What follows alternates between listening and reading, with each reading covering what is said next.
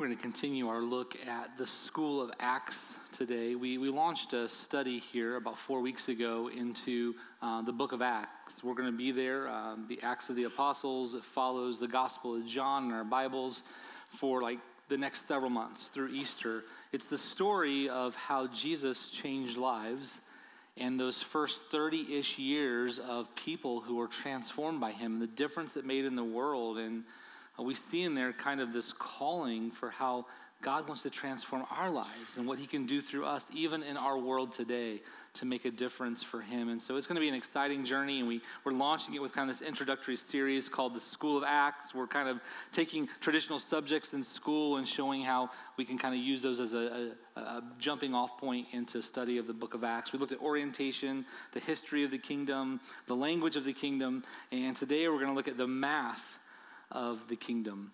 And even if as I say the word math, some of you have that feeling of dread inside of you. I don't like the word math. I struggled with math, like addition, subtraction, multiplication, division, no big deal. Fractions, integers, whatever those things are, sines and cosines, and I would never have made it were it not for Mr. Stuckwish, my junior and senior year high school math teacher.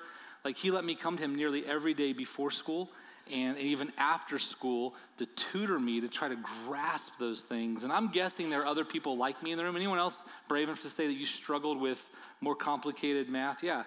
I am so envious often of people whose brains just grasp complicated math. We actually have a gentleman who's a part of our church, and I didn't ask permission to share his name, so I won't, but really for a hobby and for fun, creates nearly insolvable math equations and then tries to solve them.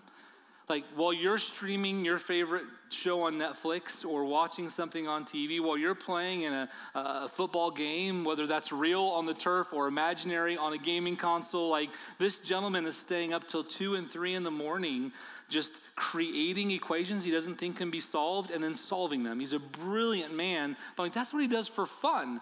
And there's a little bit of part of me that's kind of jealous, like I can't do that for fun. I'm stuck with the other stuff. In math, no matter how far you made it in math, where it's just through simple basic math or more complicated math, there kind of is a staple in the classroom, and I think it's still there. I mean, you guys are in the classroom now. You can correct me if I'm wrong, but there are like these word problems, right? Story problems where it tries to help you see how math has a practical application to everyday life. But here's the problem, at least my experience, is that those word problems weren't very practical, and they had very little to do with everyday life. Like, I'm sitting in first grade, and I learned that George bought 200 apples, and he sold 55 apples to Sheila, and we need to know how many apples George has left. And I can't even get to subtraction, so I'm trying to figure out, why does George need 200 apples, right? What is George doing with 200 apples? What is Sheila doing with 55 apples? Because typically those word problems we kind of associate with the age that we are. I'm like, what first grader is buying 200 apples, right? What do they need with that? Or I'm thinking about, some of those problems, Craig rides his bike 17 miles to school. 4 miles into the journey, he stops at the convenience store to get snacks. I'm like, how many miles does he have left? I don't know, because Craig doesn't ever ride his bike 17 miles anywhere, right? And if I'm stopping for snacks, it's not coming 4 miles in, like maybe 4 feet into the journey for snacks. That's why I don't ride 17 miles. But the word problems didn't ever seem to be super practical for me. And I think that's, just a sad thing that maybe we should be more practical in our math classes. But if we think long enough, we realize that math is a part of everyday problem solving, isn't it? Just think about time management. You got to figure out you have this many projects to do in this much time. How do you figure out how much time to spend in each one? There's math, there's addition, there's subtraction, there's multiplication, there's division. When you just simply want to set out for a destination, you know that you have to be at work by 8 a.m. You know that your house is 30 minutes from work. You know you better leave at a certain time based upon traffic, and it's all math that takes place to kind of help you arrive at those conclusions to manage your time. Grocery shopping involves math. Maybe you're dealing with a lot bigger numbers than you were just like 8 months ago when it comes to your grocery bill, or maybe even the estimation that comes into play. You're trying to figure out, when do you have to get to the grocery store? And so you open up the door on the refrigerator and you're like, okay, there's a half gallon of milk. If only 2 of us eat cereal the next 3 days, then we have enough milk to get us through so I can get to the grocery store another time. But that's all math that's helping you process that. How you drive involves a lot of math and estimation. You see that, the lane is ending. Well, some of you see that the lane is ending. Some of you don't see that the lane is ending. And you have your 3/4 ton dually that you think you can fit into a space of like 6 feet, and your brain is processing, right? How am I going to fit in there? What pace do I have to get up to the interchange and past the slow car in front of me? Like, it's all estimation. Even those of you that are athletes, like, you have math all the time in your calculations. You're playing football. And you're chasing the receiver or the running back. Like, you are calculating, you may not realize it, but what angle do you need to take based upon the speed of that athlete and your speed? If you're playing quarterback, you have geometry in play. Like, what angle, what trajectory do I have to throw at? What speed does that throw have to come out of my hand? How much do I have to lead the receiver? It's all math. So math is practical for every day. Math is practical for big problems in our world.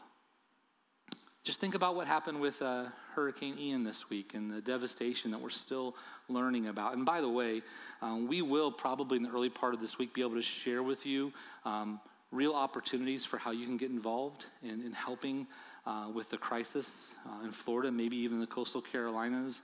We support a mission here, a partnership that all of us give to. Whenever you give to LCC, 20% of everything goes outside of our doors. And one of those partners is IDES, International Disaster Emergency Services, and they are already on the ground working in Florida. And so you are helping, but we'll probably give you some more tangible ways to help as the picture becomes more clear.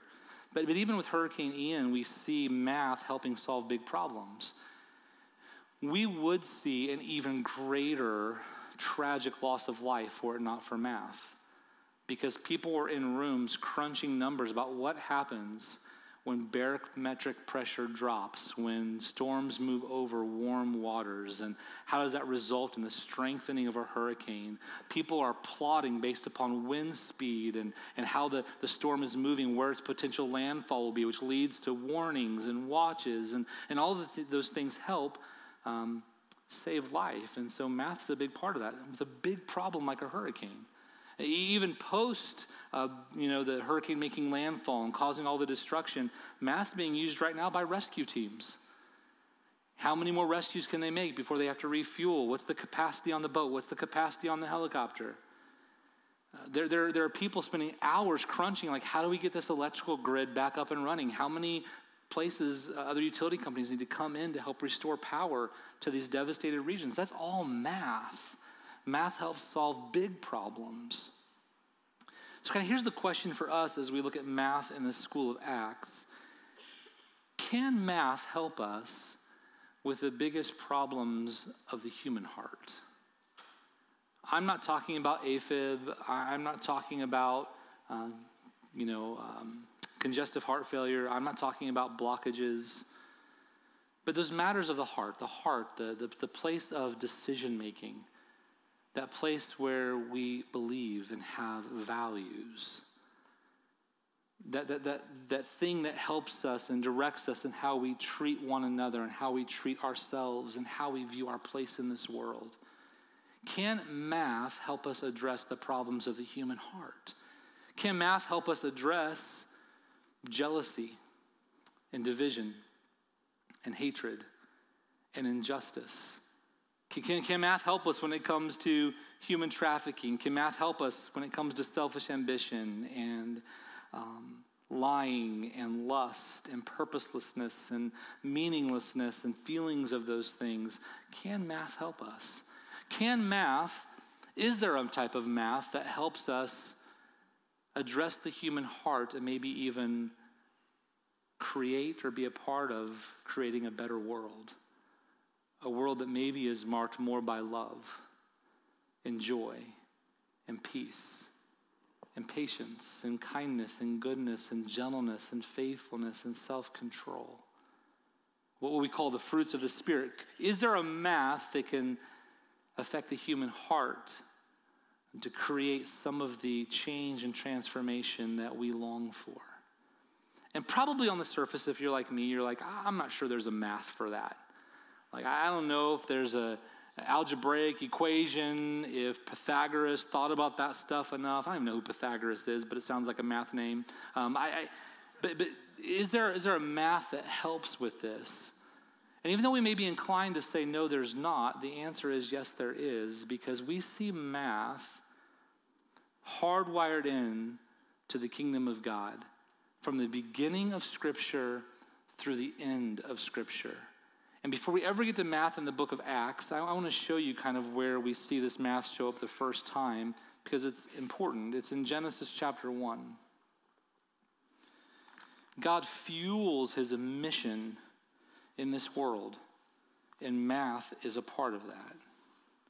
In Genesis chapter 1, we have the creation of the world, the creation of light and dark and sun and moon and stars and land and creatures in the sea and creatures on the land and creatures in the air. And we get to day 6, and God creates humankind. And here's what it says in Genesis 1, 27 and 28. And if we can leave the verses on the screen a little bit here. So God created mankind in his own image. In the image of God, he created them. Male and female, he created them. God blessed them and said to them, be fruitful and increase in number, fill the earth and subdue it.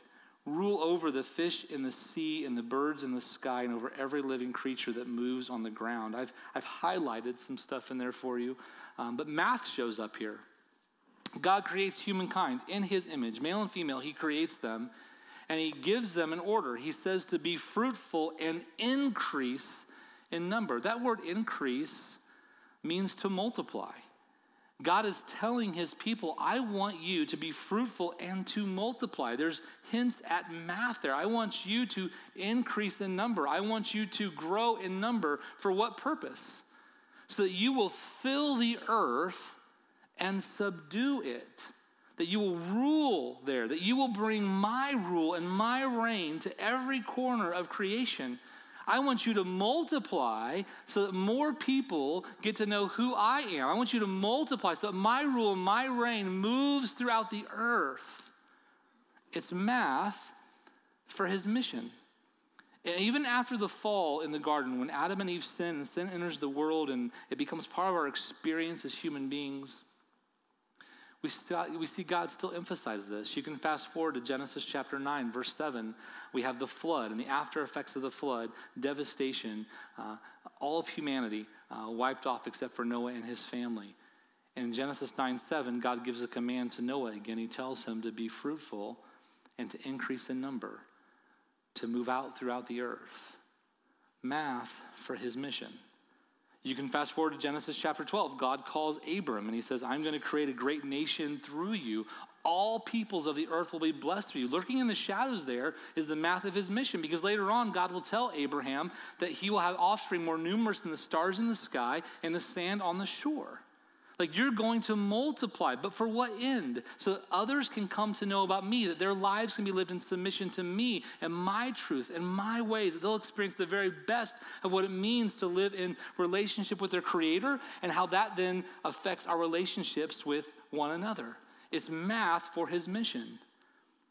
Abraham and Sarah have Isaac, and then Isaac has sons, Jacob and Esau. And then Jacob becomes the father of Israel. His name gets changed to Israel.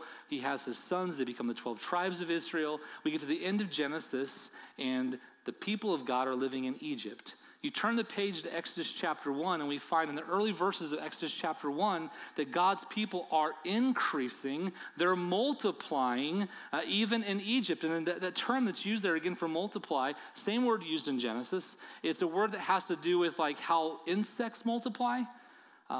Maybe you experience this in the midst of your summer.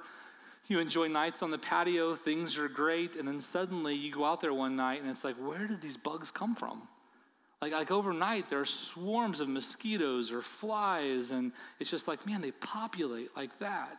That's the word for multiply. That's what the Israelites did in Egypt. Like the Israelites did in Egypt, they just multiplied, and they were everywhere. And it put fear in the heart of Pharaoh. He enslaved them, But God uses that to increase the number of his people so that when God delivers them through Moses, they move in towards the promised land. And the hope is that all people will come to see who he is. There's several times when it talks about the Israelites in the promised land that they will have an effect on the people that live there, the Canaanites, the Hittites, the Jebusites, the Hivites, and the list, the Ammonites, the Amorites. The list goes on and on, but the hope is that these people are changed.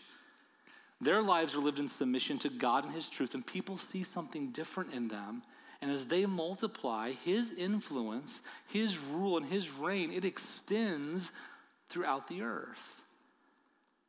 And the rest of the story of God's people leading up to Jesus are stories of addition and subtraction and multiplication and division, all for God to achieve his purpose for the world to know who he is and to live in a relationship with him, a relationship that was broken by sin. And so we get to Jesus. Does it surprise us that when Jesus lives and lives are changed and affected, that he would leave these closing instructions with his disciples? If you're familiar with the words in Matthew 28, what we call the Great Commission, he says they're to go into all the world and make disciples of all nations, baptizing them in the name of the Father and the Son and the Holy Spirit, and teaching them to obey everything that he has commanded them.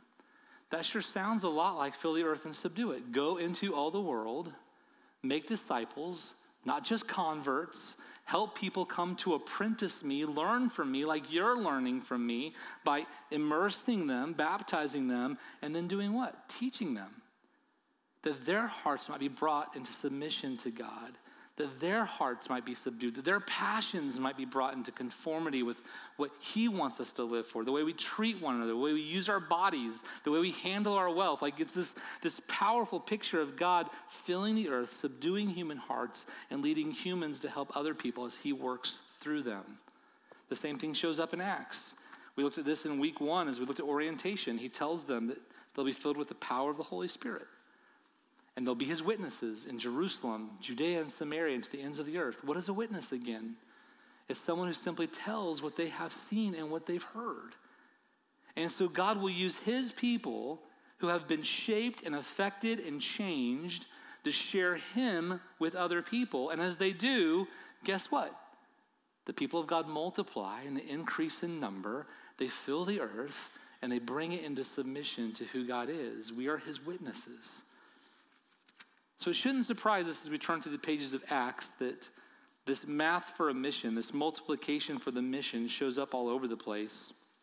If you start in Acts chapter 1, verse 15, it tells us that in those days, Peter stood up among the believers, a group numbering about 120. So we start with post Jesus' resurrection, post his ascension, there are 120 dedicated followers of Jesus. We move to the end of Acts chapter 2. They've waited in Jerusalem. The Spirit has come upon them. We looked at that last week. Peter preaches a powerful message. The audience that's listening is cut to the heart. They've not been living their life aligned around Jesus. They've not been living their life in submission to Jesus, subdued by Jesus. And they're cut, and they're affected. And so they decide to live differently.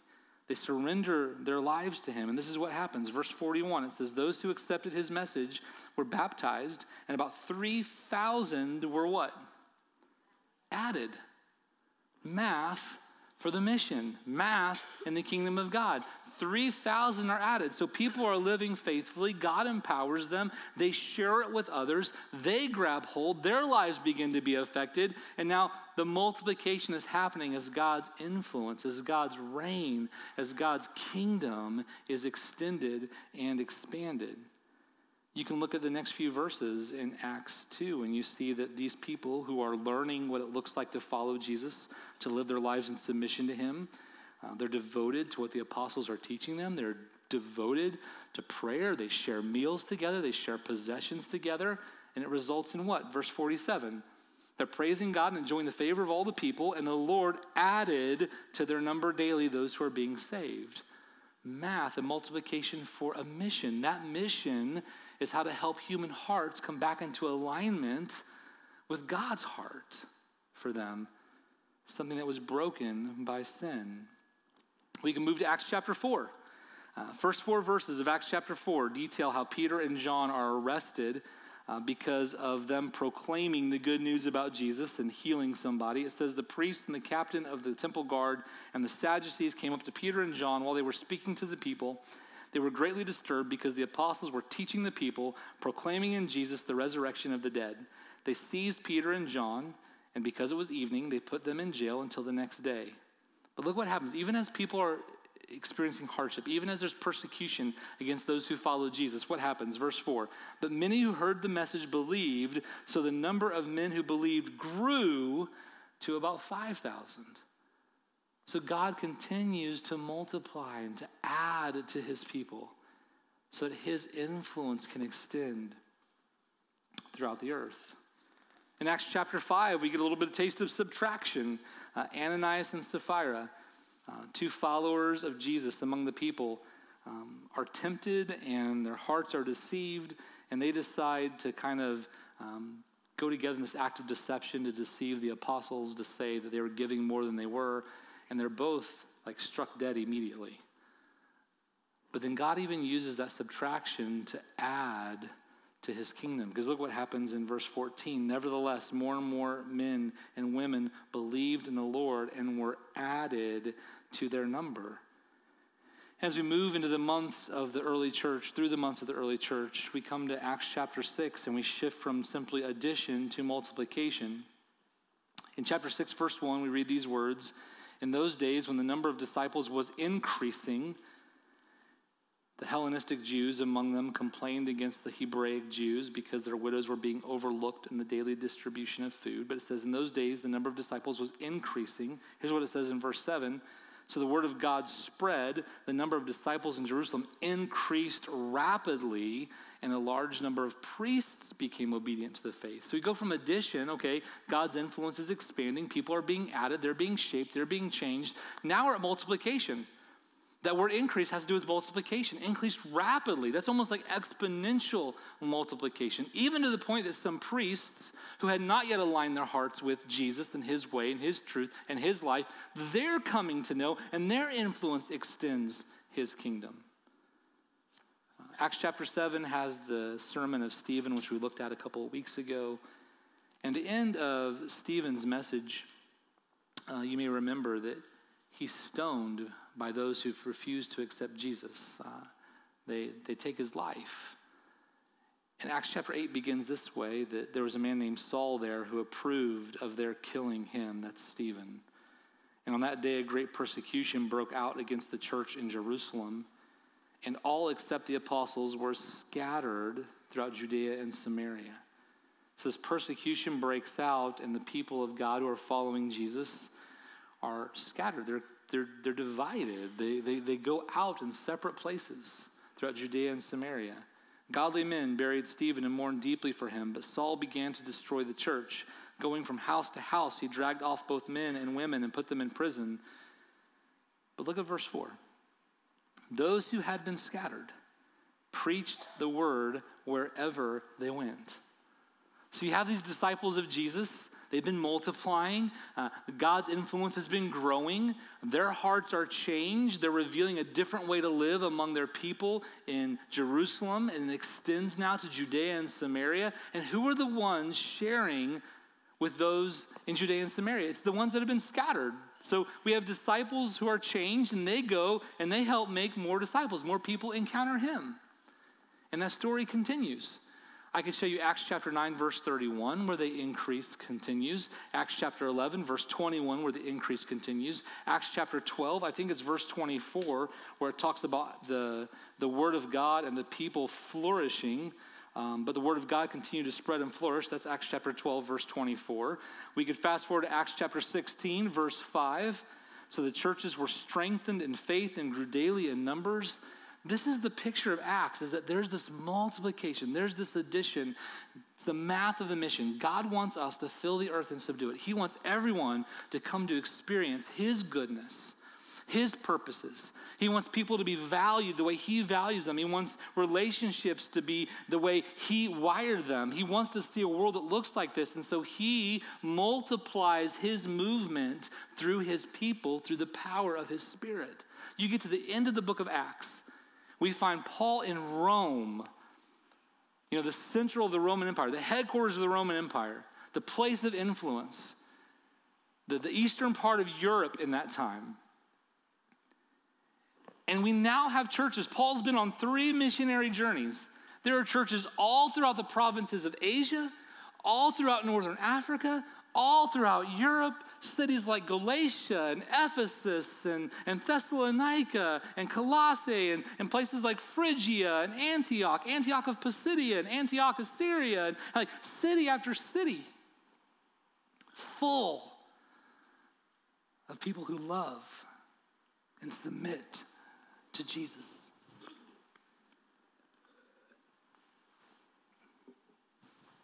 God multiplying. My voice may not come back.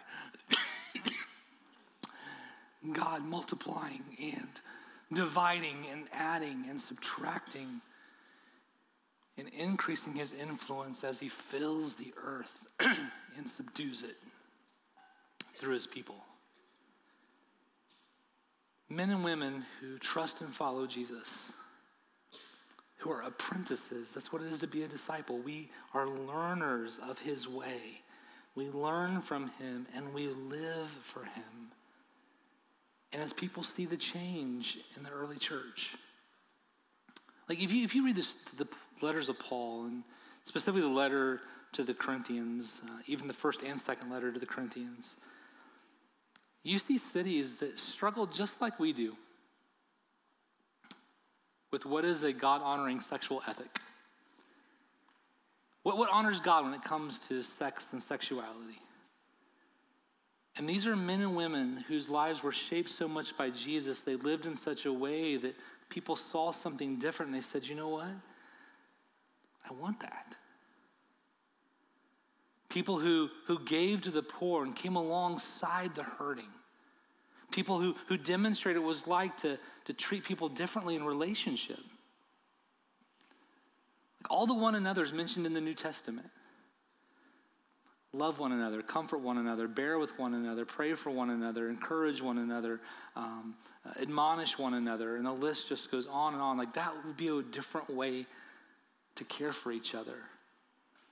And as they did, as the math of God's kingdom affected their hearts, and their hearts were changed, they then were able to be his agents through the power of his Spirit, not in their own strength, the power of his Spirit to help change the world. And if you are in this room and you are a disciple of Jesus, you have benefited from the math of his kingdom and the math of his mission. Because as the word of God spread westward and eastward, as the good news about Jesus and the new life was shared from disciple to disciple to disciple, eventually people made their way across the Atlantic Ocean and they settled the land that we live on. And they helped people find a different way, the way of Jesus. And you and I are here because lives have been changed and they have shared that story with you. And God calls us to continue to be a part of his story. Children are born every day, and the math of the kingdom still works, that there are people being born, there are people who need to know who he is and what he stands for. They live in the same world you and I live in, a world that's filled oftentimes with division and hatred and gossip and slander and lying and lust, and the list goes on and on and on. But Jesus provides a better way. And he uses us through his math. As we are changed and transformed, we intentionally come alongside others that they may follow our example as we follow the example of Jesus. And God continues to multiply his influence in the world. That's his design. There's this powerful parable, really short though, in Luke chapter 13. Jesus says that the kingdom of God is like a woman who put a little bit of yeast into a whole lot of flour, and the dough is completely changed. Just a little bit of yeast multiplies, consumes, and changes the dough. Some of you may be kombucha drinkers. You take this tea with some sugar in it, and you put this SCOBY or mother over the top of it. And then over time, what happens? Just a few days. It completely transforms the tea. It's now fermented. It's now almost carbonated is what it tastes like. It's changed it. Over time, there's transformation. That's what God wants to do through you and I as he changes us, as we submit to him, as he subdues our hearts, as he brings our passions, our values, our interests, our thoughts, our behavior under his rule and reign. Guess what? We get to then, through his power, help other people come to experience that. We look out and we see the hurt in the world. Well, the answer is him as he multiplies that through his people. There's a world that's craving real relationship. Well, who teaches us the way of mutual submission? Who teaches us the way of mutual respect? Who teaches us to not treat people like commodities to be consumed? Who teaches us that women's value is not found in their shape or their form or their anatomy, but it's found in who they are in the image of Christ? Who teaches us that sex is not for us, but it's for something powerful and beautiful and intimacy and marriage? Who helps us see the better way? It's him. And as we live that, we help other people see a better way as their lives are affected by the hurts of this world. It's the math of the kingdom. He multiplies it through his people, through the power of his Spirit. How are we changed? How does that yeast consume us and transform us? We submit to him. Spiritual disciplines are critical to the life of a disciple. We speak about this all the time. Discipleship, when we use that word, that is the intentional process of maturing, of trusting and following Jesus. It's how we continue to trust and follow Jesus more and more. And a big part of that are spiritual disciplines. We shared this last year in a series that you can't spell the word discipline without the word disciple. And what are disciplines? It's reading his word and meditating on it. Because why? Because it informs us about what matters to the heart of God. It informs us of how we're naturally wired by our Creator, not by the things of this world. It shows us how to live as Jesus would want us to live. Prayer. We communicate with him and he speaks to us and he leads us and he guides us and he sustains us and he strengthens us and he encourages us. Silence. We meet with him and in the quiet, we wrestle with those thoughts that oftentimes the rhythms of our life suppress. And he can get a hold of our hearts. Sabbath, we rest and we remember that we are not the people that make this world go round. We are not the people that are responsible for our joy and our pleasure. We're not the people that are responsible for supplying for our needs. Only God does that. And those disciplines get us in touch with our Creator, so he shapes our hearts as we trust and follow him. And as we trust and follow him, we meet other people, some in our homes and some in our places of work and some in our schools and some on our teams and some in the clubs we're a part of, whether it's social clubs or other formal clubs. And we get to help them learn to discover who Jesus is and trust and follow him. And the mission of God is multiplied. It's the math of the mission of God. So if you're a disciple of Jesus, the question we need to ask ourselves in light of the math of the kingdom is this: am I part of his equation? Is he shaping me? Is he changing me? When I look at the life of Jesus and how he lives, and I look at the words of his, the scriptures that he's given us, what parts of my life are yet to be transformed? I can't answer that for you. You have to answer that in the mirror of his word, in the mirror of his son. But as I submit those to him, as he subdues those things in me, it gives me the opportunity to help other people encounter him. And if you're not yet a follower of Jesus, may you just understand today that the whole math of his mission, beginning in Genesis, be fruitful and multiply, fill the earth and subdue it, has you in mind. Because he wants you to experience the joy of a real, intimate, and thriving relationship with him. And that's available to every one of us. As we turn from living life our way and we submit to him and let him be king of our lives, the Lord of our lives, he forgives us and rescues us from our sin and our pasts and gives us new life in the present, life forevermore that will be made complete and perfect when he returns. And we would love to help you discover that life if you don't know it yet. You can find out more by, I'll meet with you at the front of the stage following our closing song. You can scan the QR codes in our building that say, "Let's connect" with your camera app and tell us how we can help you learn to follow Jesus. You can fill out a copy of the connection card at communion stations if you're not a techie, or you can email us, connect@lebanonchristian.org, and let us help you discover what it looks like to live your life under the rule and reign of God so that we can transform this world together. Let's pray. God, thank you. God, I thank you just for this simple way we see math at play in your kingdom. That, Father, for generations, you've been multiplying your influence through your people to draw us to you, to find the joy and the hope and the peace, the life, the meaning, the purpose that only you possess. And wherever people are today, whether they're just getting curious or they're wrestling with something, would you help them see that you are their answer, and would you help us know how to come alongside? Would you be honored, Father, even as I think about the song we're going to sing, what a beautiful name. When we think about your name, we think about your character, your essence, who you are, and it is beautiful, and it is wonderful. But God, you've called us to bear your name. And God, as we bear your name, may it be beautiful and wonderful as we help people find you. In your name we pray. Amen. Would you stand with us?